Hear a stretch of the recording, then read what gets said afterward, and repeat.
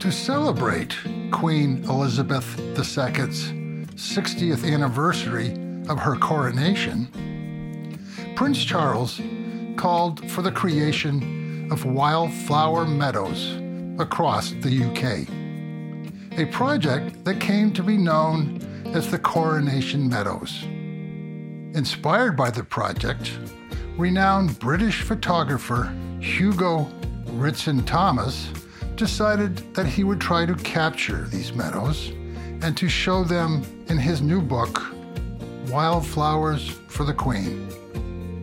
Hugo says the project's aim was to, quote, celebrate the rich botanical heritage of the wildflowers and unique meadows of England, and to elevate them not only as to the stars of the show, but also as valuable and irreplaceable forms of life on our green planet. I was able to speak with Hugo from his home in London to talk about this beautiful book and the impact that wildflowers have on all of us. My name is Stefan Van Noorden, and this is Nature Revisited.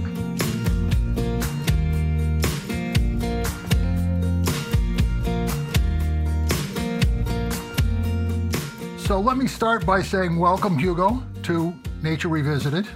I would like to say right off the start that your book, Wildflowers for the Queen, is a beautiful book. I'm excited to be talking with you about this project. So let's start by giving my listeners who might not know who you are a bit of a background to your career, your profession, and your current position. Yes, no, absolutely. Well, I'm a professional photographer. Originally, I suppose, worked in most areas that a photographer can. So initially portraits, which would include, I think, anyone's favorite subject, which was a great honor, the Queen and Prince William. I've also managed to venture out into country and garden photography, and most recently with this Wildflowers for the Queen. My background was actually originally in film and television, working with the great Nicholas Roeg. That was a lot of fun, but I really figured I didn't want to waste all that time trying to get the money to get the films made. So went back to school, went to St Martin's School in London. So I've been behind a camera really most of my life. So how did the Wildflowers for the Queen, how did that get started, and what brought you to the project? I was asked for a charity event at the Chelsea Physic Gardens, one of the oldest physic gardens in the world, given by this charity Plant Life. And actually my friend is the president of it, asked me along. And by the end of it, I'd had one of those moments of epiphany, and I just couldn't believe what I was hearing. I just felt, I must be able to do something to help nature in her fight back. And essentially what they were saying there was how much we destroyed these wildflower meadows, the ones I cover in the book. I just felt a lump in my throat.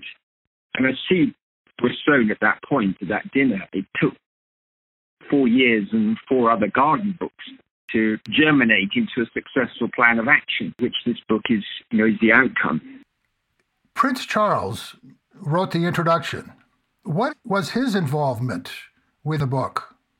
The charity I worked with, Plant Life, he is patron of it, and it was his vision to dedicate something within nature, within the UK, to his mother.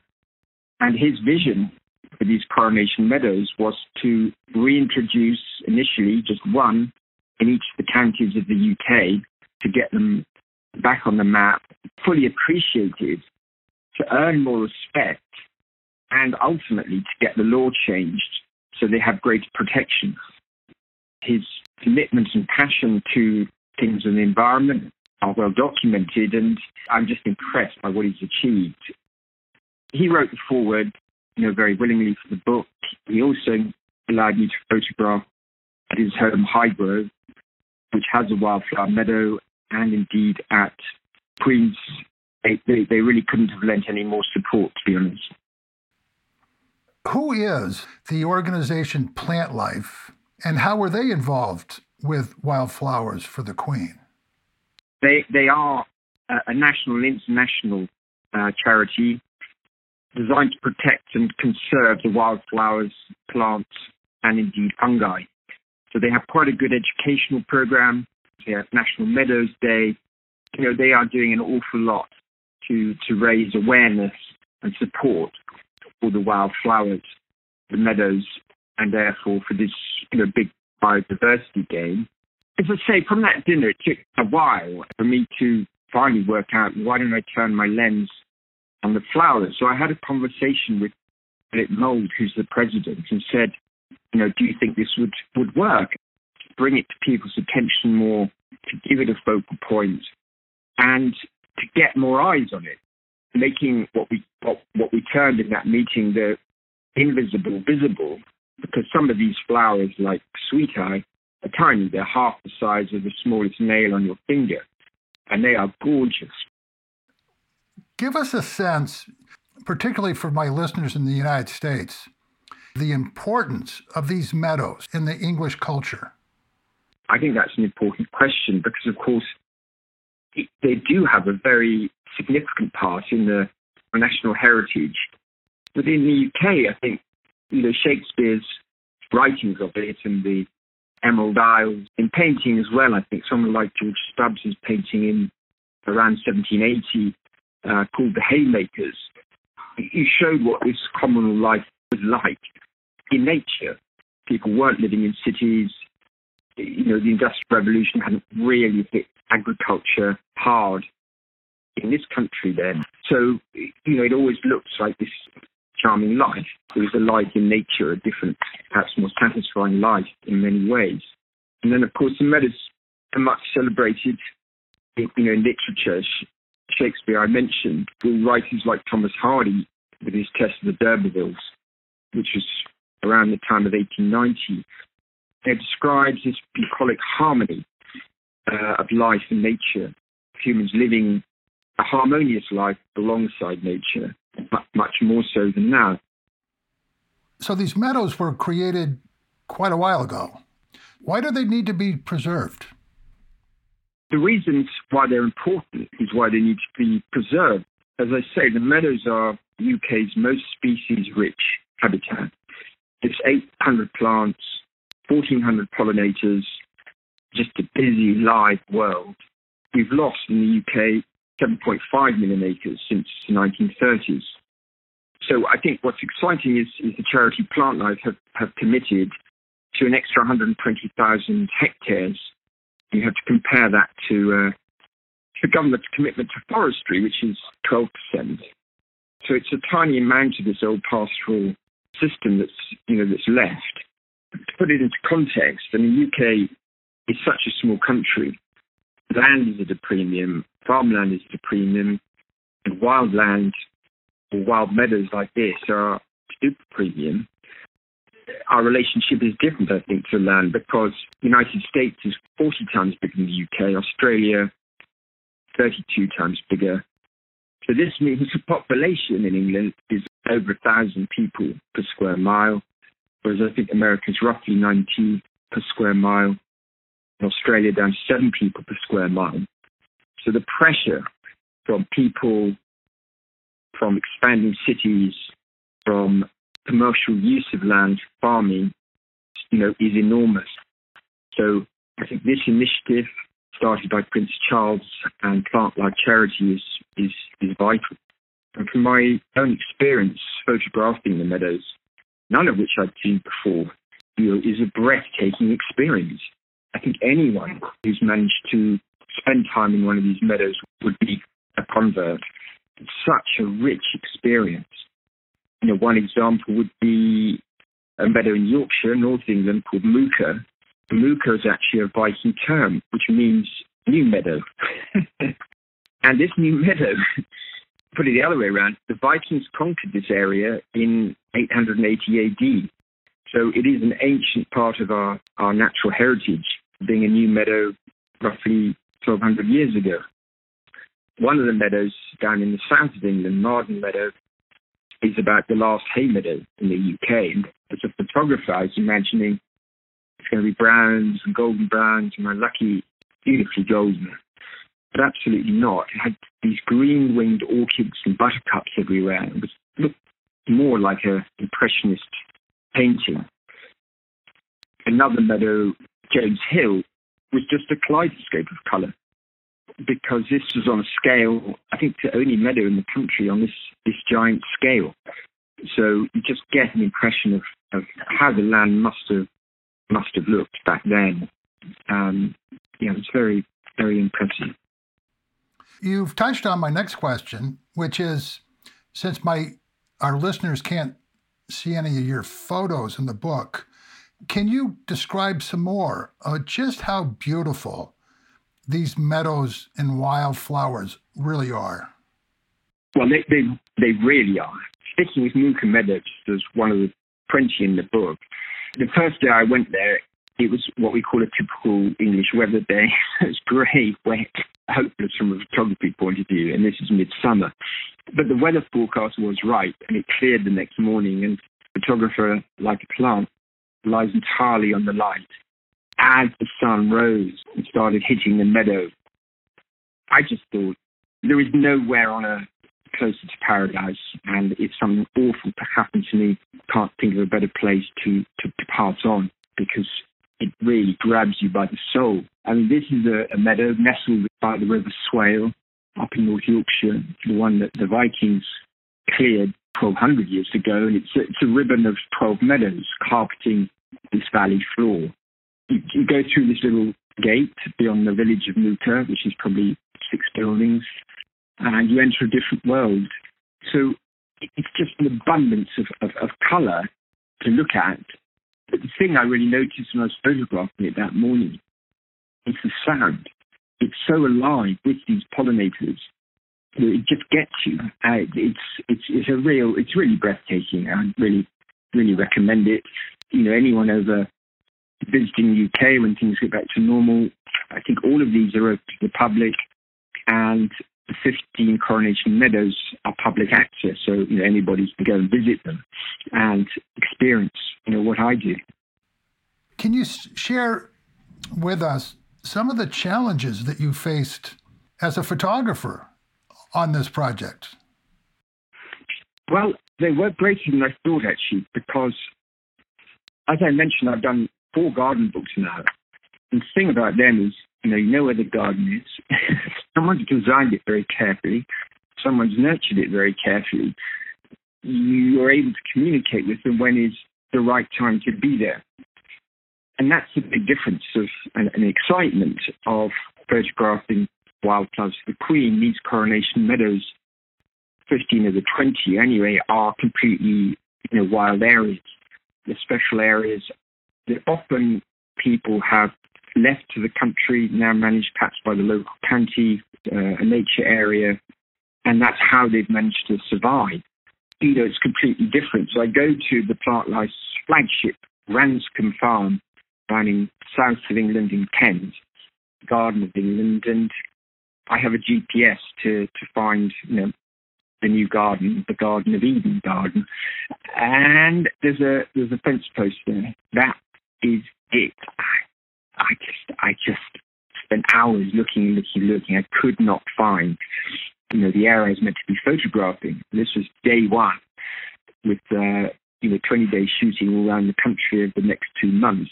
I was despairing. I'd bitten off more than I could manage. And just as the light was going down, I found the area where these lady orchids, that was the plant we were after. It's quite a rare orchid in this country. I was so relieved. And then obviously you're up at 4 o'clock the next morning to catch the light on it. And I was just so pleased. The camera was set up. The composition looked good. Everything was perfect. Just waiting for sunlight to come up. And then I hear a crash, bang, wallop. I couldn't understand what was going on because it's pretty quiet at that time of the morning. And these deer had been startled, charged through the wood and trampled, taken out completely the lady orchid. So photographing nature has different challenges. I found out on day one. course, I found another one. It's, one of my favorite flowers, I have to say. Very majestic, really gorgeous. You'd think it belongs somewhere much more exotic than England's green and pleasant pastures. Another challenge, obviously, is the weather. As I say, it was a hot summer, whereas a garden would be watered some years or some places if they had access. Nature, it's a different story. So a lot of these wildflowers had disappeared back into the ground. Literally a week after I was told they were looking at their best. So it was very challenging working the whole schedule. And particularly in Scotland, there's one meadow in Scotland. It's a lovely story, small farm. Suddenly it turned into this wildflower meadow. All the seeds were in the ground, came up naturally. They absolutely loved it and, wouldn't dream of changing the way it is. But of course, the problem with Scotland is you get even less sun, and that's really what brings the flowers to light for a photograph. So I was there for 2 days because of that issue. No sunlight. And the lady of the meadow was a very good photographer in her own right. So I thought, would you mind terribly doing a couple of shots in sunlight? Anyway, after a month, I haven't heard anything from her. I said, well, you haven't forgotten, have you? She said, no, the sun hasn't come out yet.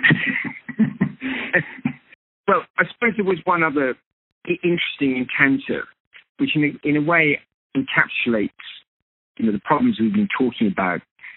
Man's disconnect with nature, the pressure on the land, especially in a very populated country like the UK, these, courageous battles.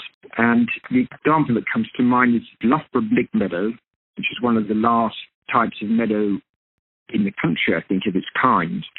Above you are these giant pylons. They are enormous, so you have to shoot quite carefully. And then, unfortunately, the ranger of the meadow got the dates wrong.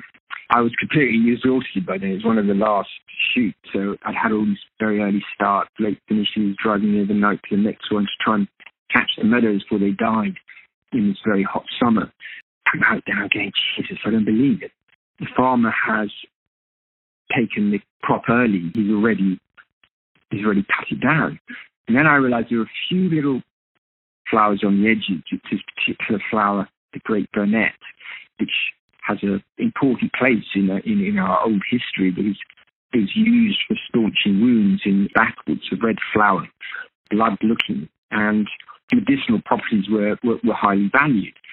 Anyway, the whole field had been cropped apart from the edges. So I was lying down trying to make it look like there's a whole field of these things, playing around with my focus and really trying to get it nailed. I feel the ground shaking. I couldn't think what the hell was going on. I mean, not in an earthquake zone in the UK.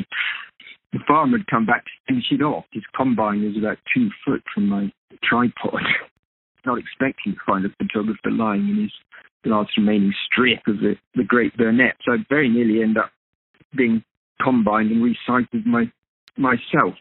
Actually, some of the best shots, because there was a silver lining in the form of it being a perfect day for a photographer. Some mist in the air, some moisture in the air. So there's a lot of dew and hanging mist. And it looks so romantic and dramatic. Any thoughts of exhaustion leave your mind as the day unfolds, the sun rises through the mist, and into another beautiful day. One of the things I thought about when I was looking through your book is that I often get a sense that the photographer has taken a picture, and I don't know if they manipulate it or what, but the picture is just so perfect of nature that I actually feel disconnected to nature when I look at it. One of the things I felt about looking at your book was that your photographs made me feel like I was there and I was a part of it. Is that something that you are consciously trying to do? I think so, Stephen, because, as I say, no one really has seen these meadows. I love nature, and I wasn't aware of these incredible gems we have spread all over the country. Each of them completely different, with a unique set of flowers and plants, because of the conditions change so much, even in this tiny country. So to try and capture them as naturally as possible was one of the ideas, but also in their best light. The gloomy days on the Isle of Mull not going to work. And I think Instagram age, you have to accept that people now have a certain way of seeing things very different from, when I was growing up and used to look at National Geographic magazines as a kid. Now, anything taken on an iPhone, for instance, automatically blends several images, and then there's software that changes all the shadows, highlights, colors. So you end up with this unrealistic image. Glamorous though it is, I think there's a balance in there somewhere between hitting people's expectations, at the same time trying to make it a real experience. Because, Wildflower Meadow, when you experience it, definitely bypasses logic and consciousness and just hits your soul. During the course of this project, how did it affect your art and your relationship to nature? Well, I think quite dramatically, really. As I say, coming from, I had a studio in London. That's where I was doing the portraits. The reason I started the first garden book is I was going stir crazy in the city. Wildflowers for the Queen had a completely different effect. Nature at its rawest. You see these courageous, brave plants surviving where they're allowed to. For instance, Parkgate Down, again in Kent, had, I think, what was my probably favourite flower called the monkey orchid, which I'd imagine was, in the tropics or Thailand up to 1952. They believed it to be extinct. It hadn't been for a long time. And they found this one little colony down there. A local smallholder, they found it, and he gifted the land as a nature reserve to protect it. And they managed to grow a second colony, which is you have a strong green stem, and then probably 30 to 40 of these bright pink nose, the wings, monkeys with their tails flying in the wind, all hanging down the stem. So it's a tremendous sight, but they definitely need protection. And the way charity works in this country is you definitely want to try and get some good support. I think, saving the planet is a good thing to do, but that's definitely not why people are doing it in this case, I'd say. Plant Life, they're very botanically minded, much probably more so than most other charities within conservation. So they're quite specialist in that way, but that's in a way why they need broad support. It's really the charity that is gaining from this book. Profits for any sales go back to the charity. So I really hope, well, I know it has done some good, has raised some awareness.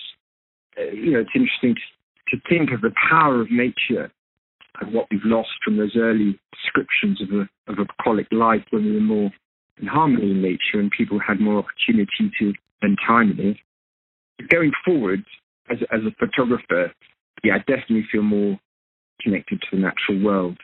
I'll be shocked if I don't do another quite similar project. I'm still working out the details. They have over 90 wildflower meadows now planted by the local school children, but it's in the centre of London. It's in a way quite a subversive act to bring nature back into the centre of the big city. It's called Green Park. It looks over Buckingham Palace, and it's called the Queen's Meadow, planted on her 90th birthday. I think it's very symbolic that it was planted by the local school children who now look at it as part of their heritage and part of their education. So, I just think it's an important battle to continue.